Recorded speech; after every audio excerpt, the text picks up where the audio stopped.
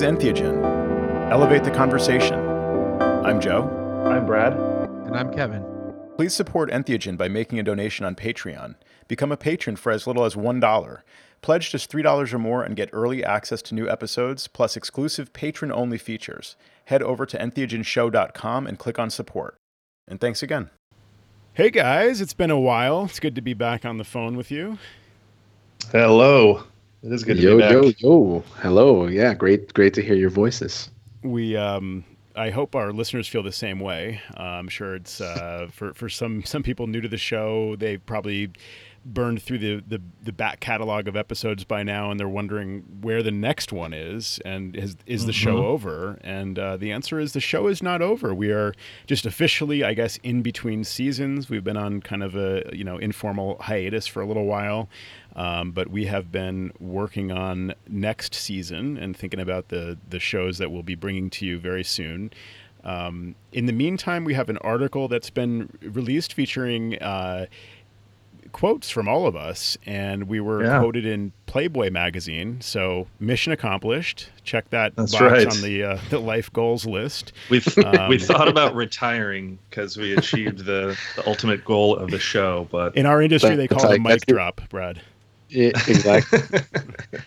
It's pretty much like the equivalent of like Michael Jordan hitting that fading last 3-point shot and then retiring. That's what we did there. I did hope that we would be invited to the mansion, though, to celebrate it in the grotto or something like that. Right, exactly. Go see the mummified Hugh. Exactly. And I mean, where better a place to discuss toxic masculinity than in the grotto at the Playboy? Right, exactly. I think that's where the topic was born, actually. Toxic masculinity certainly is a huge and important subject that is kind of a scourge on our planet right now, in our culture. And asking the question, could psychedelics be the cure to it? Obviously, at this point, it's probably way too early to answer that question. But we talked about it a little bit in this article after being invited to discuss it by the journalist Michelle Janikin. I thought it was funny that, not funny, entirely appropriate that we had the opportunity to mansplain, to Michelle why, how, as experts on the topic, how purveyors of toxic masculinity. Is that what you mean, Brett? Exactly.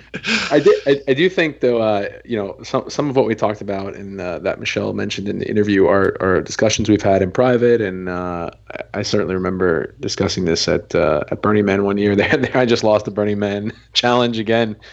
Shit. But everything that is old is new again. Yes.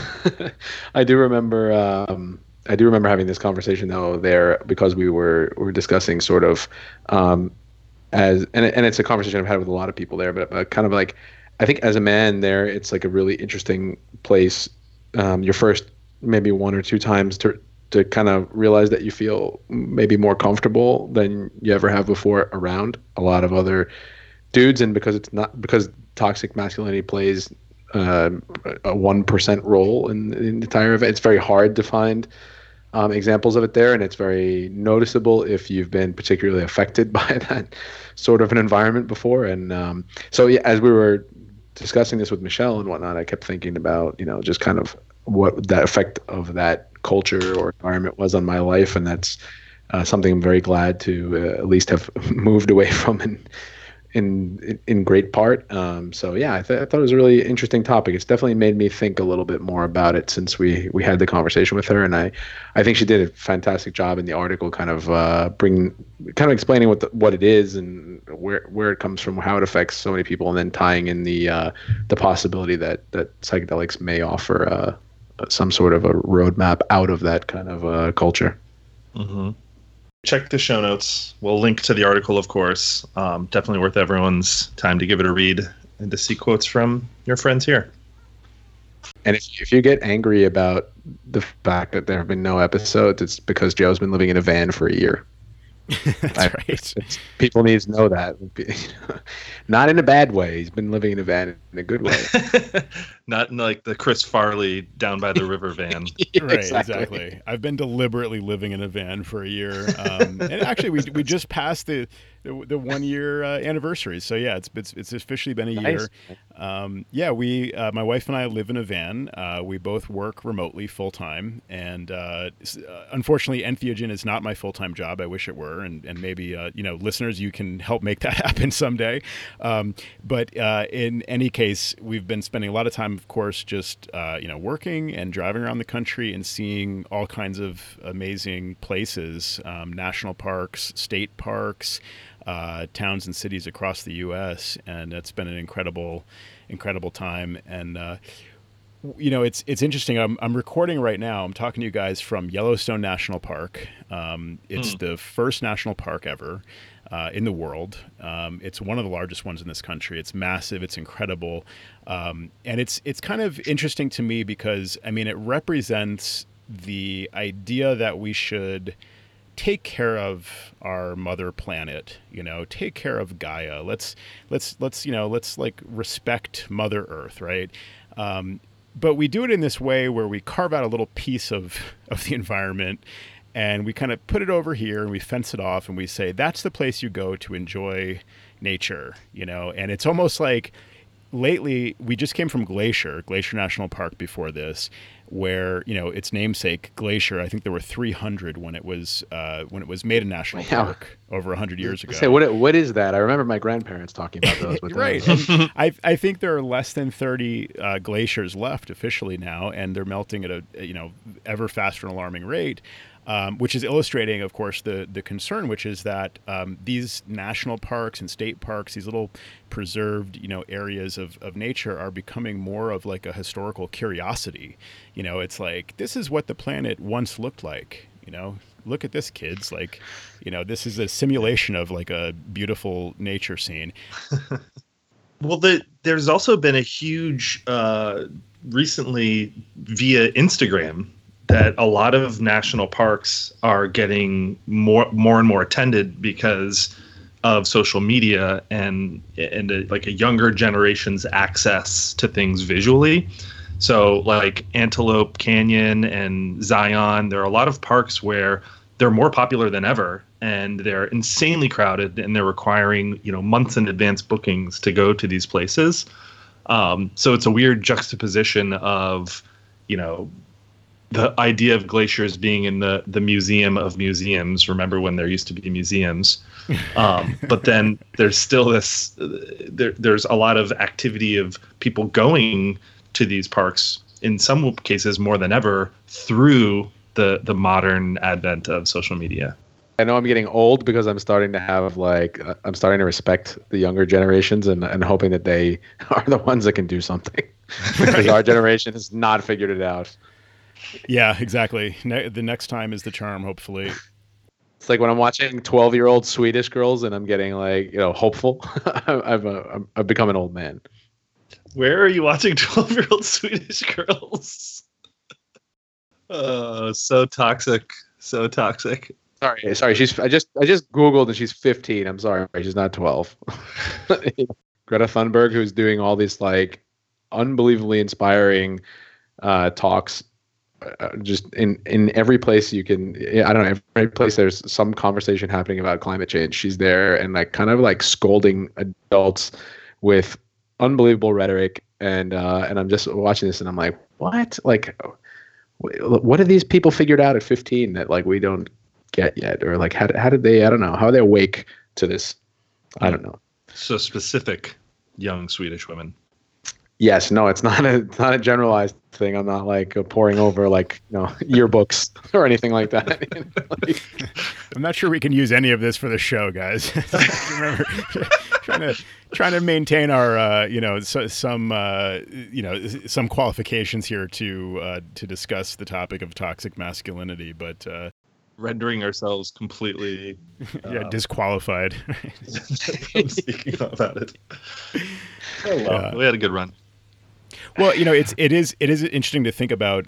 We bring this topic up quite often on the show of ecology, environmental awareness, and thinking about national parks and state parks and just other kind of preserved areas of nature, and how those were necessary to avoid those areas becoming overutilized and destroyed, in their natural beauty. Yeah. And now with all the, this social media has like probably increased by an order of magnitude the number of visitors, like you were saying, Brad, and then you end up with like now the national parks themselves are becoming overutilized, and I don't know if it's a stretch to call this toxic masculinity or to kind of relate it.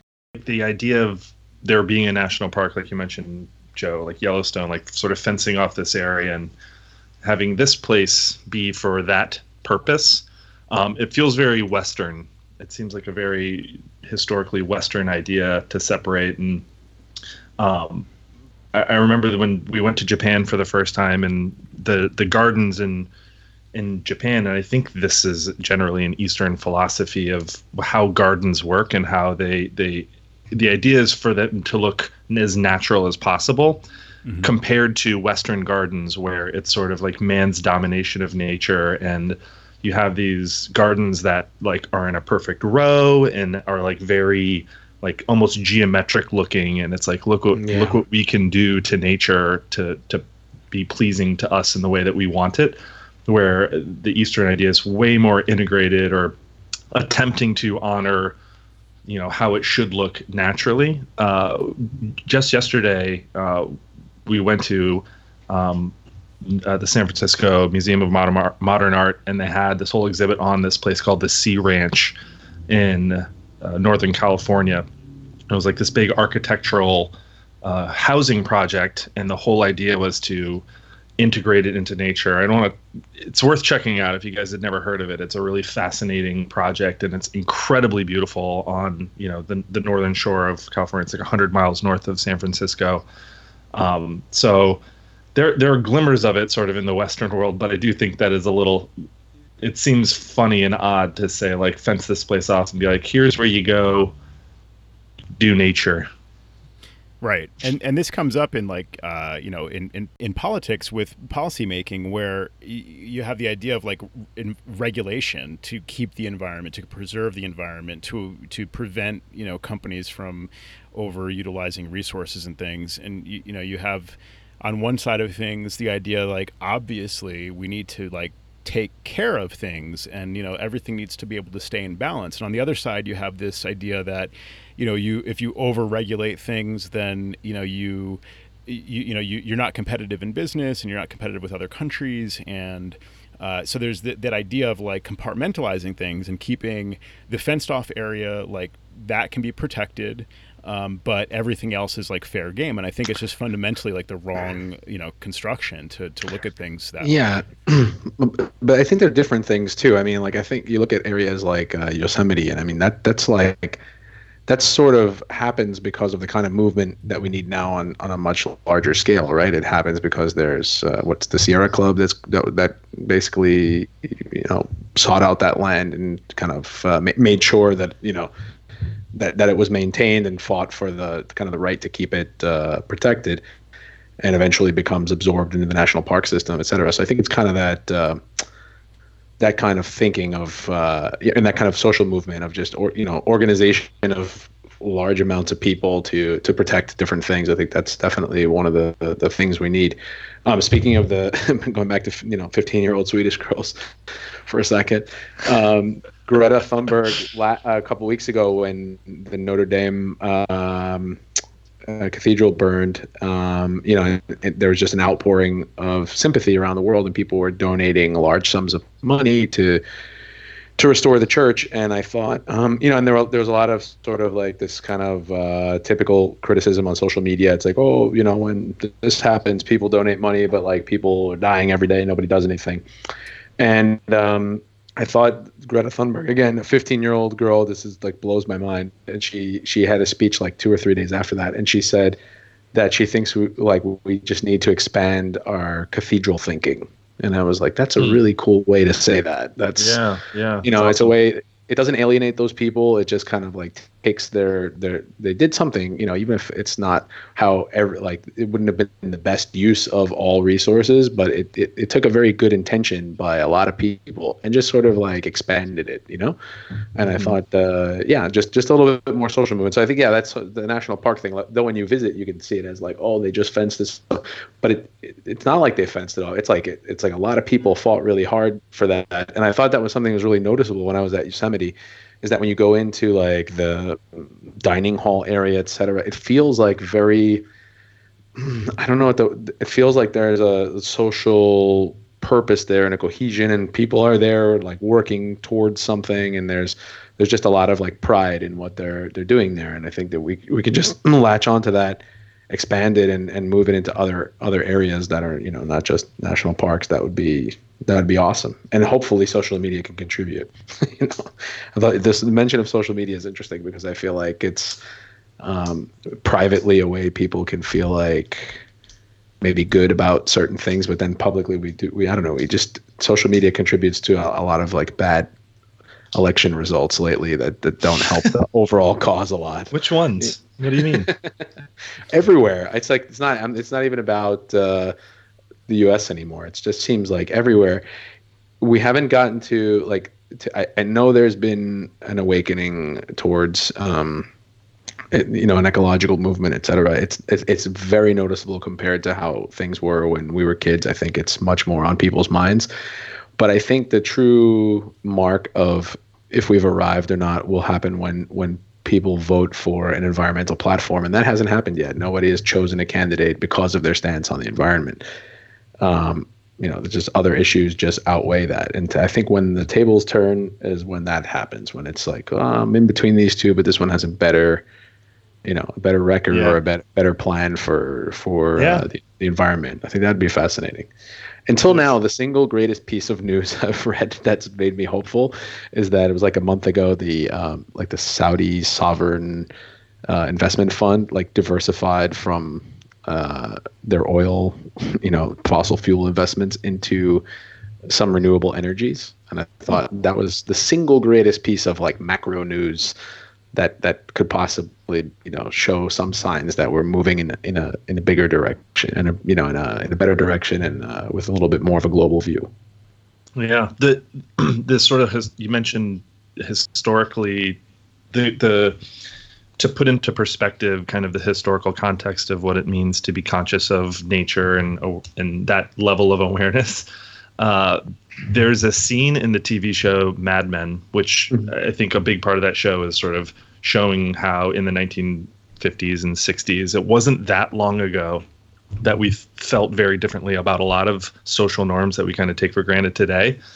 Pregnant women smoking cigarettes, all the just general toxic masculinity that is rampant in that show. But there's one scene in that show that made me gasp aloud, which is when Don and the wife and the kids are at a picnic. They drive their new Cadillac to upstate New York, or just out of the city rather, and they have a picnic. And at the end of their picnic, they have all the garbage on their blanket, and he just shakes the blanket off, and all of the garbage from their picnic just leaves on the side of the road in this field. And I gasped aloud. I was like, oh, that's littering. You can't litter. That's bad.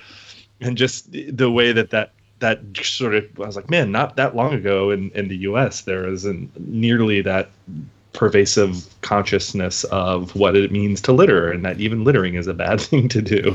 That's such a good point. Yeah. It's a great example of one of those things that, it is represented by our own individual mindset about something, and how different that can be from just one generation to the next, or even within a generation. Where I recently actually had an example of that too, where my parents came to visit. And we were just talking, and we're hanging out in Sedona, Arizona, and just appreciating the beauty of the surrounding area. And the topic of, taking care of nature came up. And, something my mom said was something about how I realize that, it's so important. And I don't even throw my gum out the window anymore. And I was it just occurred to me I wouldn't like even like dream of doing that. Like, I don't know if there was a time, there probably was a time when I was a kid or something, I didn't know any better, or my role models didn't know any better, and I just threw gum out the window. But it's not something that I would do, or even think that like I deserve a pat on the back for not doing it. It's just like the way that things are now. Like, we don't throw things out the window of our cars, and that's probably something that happened like between, my parents' generation and now. And I mean, that's a very small example, and that's not going to save the planet, but it reflects a mindset that you kind of have to have. Like, you either see the consequence of your actions, even as something as small as that. Like, if I look around and I don't want to see wrappers everywhere, I'm probably going to like think twice about throwing my own out the window, but like, I don't, what is it about like our parents' generation maybe, or, the characters from Mad Men, that generation in general that didn't really get that, in one of the articles that we shared privately, and it's sort of today when we're discussing toxic masculinity, a friend, Trevor, had sent to me, and it was about sort of toxic masculinity in his hometown in Canada, and about it was kind of like a small blue collar town, and that a lot of the men had ended up committing suicide, etc., because of a combination of economic problems and sort of the culture of toxic masculinity there. Basically there had been a very high suicide rate in the last X amount of years because men were just having a really hard time dealing with reality, when like jobs dried up, et cetera, not being able to adapt to like a new economy, getting involved instead of, looking for an outlet, basically turning to like drugs and alcohol. So there was a very big, there's a very high rate of alcoholism, drug abuse, and then, ergo suicide. Returning to your point, it may be the result of a failing in society that we tend to always have, I think, to keep up with our own sort of innovations, and like, so our parents' generation is probably like the first time in human history where we just had like mass production of like consumer goods, like just rampant, like you just have grocery stores full of boxes of shit you don't need. And like just aisles and aisles of like stores filled with stuff. And they were high on convenience, right? Like the convenience high. Right. So all of a sudden, like things got a lot easier and a lot more, a lot more attractive, a lot more new stuff. Yeah, exactly. And it sort of almost borders on like, I mean, it is luxury, it's affordable luxury. Yeah. It's like this idea that you can just look around and like take your pick of anything off the shelf and buy it. And then like, it's your prerogative to just throw it out if you don't want it anymore, and that's power. That's like, I live this luxurious and powerful lifestyle where I can walk into a store and I can, command the clerk to give me something that I want, and then I can walk out, and if I don't like it anymore, I can throw it out the window of my car, and it's like, it just seems like it's luxury, I do think there's another thing here, though, and the reason I brought up that article, and now my thought has returned, was that they were kind of discussing that about, it's like what is your, in this article they're talking about a little bit about what, like the circle of your own consciousness, and I think people in our parents' generation, there's a quote that's highlighted in the article, and it's something about how, our parents were too busy working to like, deal with these problems. And I think that was a big thing too, is that like, we've grown up with a little bit more luxury, a little bit more free time, et cetera. We weren't worried about like getting out of high school and getting a job. So we had a little bit more time to think about these things and to have sort of social aims and, and more of a, more of a global consciousness, if you want to call it that. Whereas I think a lot of people in our parents' generation, and I look at my parents, like it's like they were, they had kids young, they were working like crazy, and they were very worried about surviving and having enough and being able to put their kids in a decent position going forward. So I think maybe our generation, we've had a lot more free time, a lot more time to think. We didn't have kids right away. It's different. I think we're sort of living under the shade of that Chinese metaphor about one generation planting the tree and the next generation living under its shade. I can see your point that, if you don't have time to really like stop and reflect on things, you're just more of a product of like society, and if society hasn't really made a Yeah. determination on like whether smoking is, is good or bad for you, and whether Yeah, it's like, is there any consequence to throwing paper out the window? I mean, it's just paper. It'll probably, it'll rain and then the paper won't be visible anymore. But like, nobody's thinking about like the scaling problem, and nobody's thinking about, the just Of course, like the bigger yeah. picture really. And that's kind of, that's what I mean when I say like it's really a like common failing of society, is like nobody's really thinking about the long term or the big picture on an individual basis. We're all just sort of trying to get through the day. And I think that what happens is like you do have social media that's clearly affecting like our our psychology and back. I mean, look at an example straight out of Mad Men, with smoking. Like you actually had the people who were in a position of power, who could have done something about it, actively suppressing the information, that smoking was bad and should not be, should not be like promoted, certainly in society. And yet, like, those studies that prove that were suppressed for a long time. So you end up with like a society of like pawns who are just kind of going through their day without anybody saying like, is there something I should be questioning here?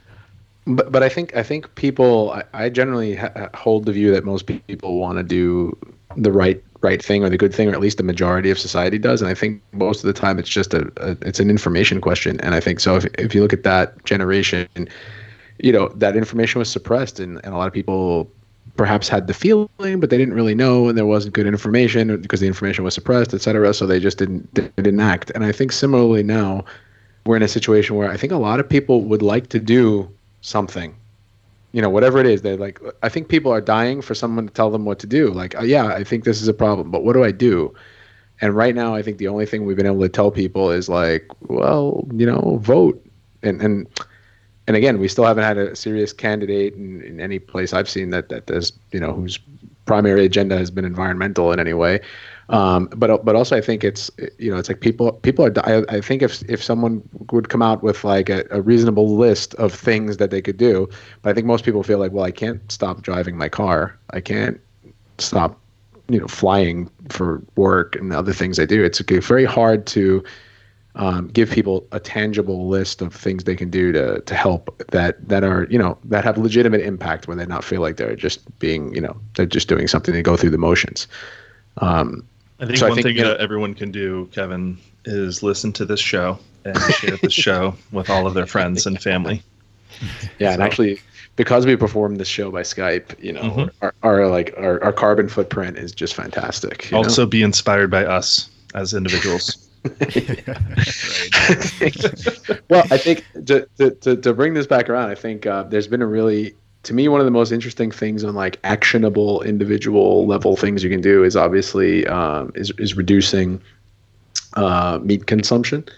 Maybe it's meat and fish consumption. It's like I'm one of those people. It's like I'm never going to go to zero, but I think there's in terms of like your impact on the earth, both just both on how land is used, et cetera, is just reducing meat. And I think there's some really interesting things happening. Like the last few weeks, there's been a couple articles about that one company, Beyond Meat, going public on the stock exchange. And they basically produce like, plant-based meats that taste great, et cetera, that don't have any, no meat, not even legumes, et cetera. They're all completely plant-based. So I think simple things like that. It's like, oh, if I can, just reduce something, it doesn't even, you don't have to give it up. I can just bring it down to a minimal level of consumption. If everyone does that, we can have a tremendous impact on some important aspect of this issue. So we'd like to thank Michelle Janikin for writing this article, Hallucinogenic Healing, Could Psychedelics Cure Toxic Masculinity?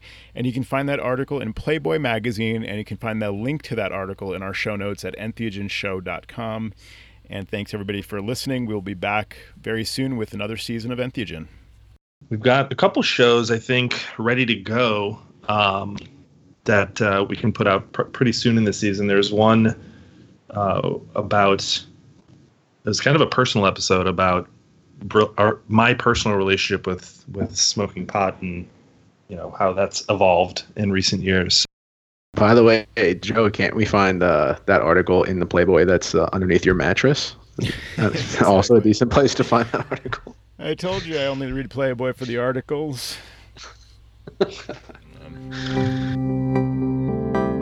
That was Entheogen. Elevate the conversation. I'm Joe. I'm Brad. And I'm Kevin. Please support Entheogen by making a donation on Patreon. Become a patron for as little as $1. Pledge just $3 or more and get early access to new episodes, plus exclusive patron-only features. Head over to entheogenshow.com and click on support. And thanks again. Is that the name of the I'm looking for this tab here, guys. This sucks. This sucks. It's close. If that's not it, it's close. Don't worry about it. I don't know where all my shit. I click. Oh man. Oh god. All right, that was great, man. That's Is that the name of the article? So bad, man. It's so bad. Could psychedelics? Okay, here we go.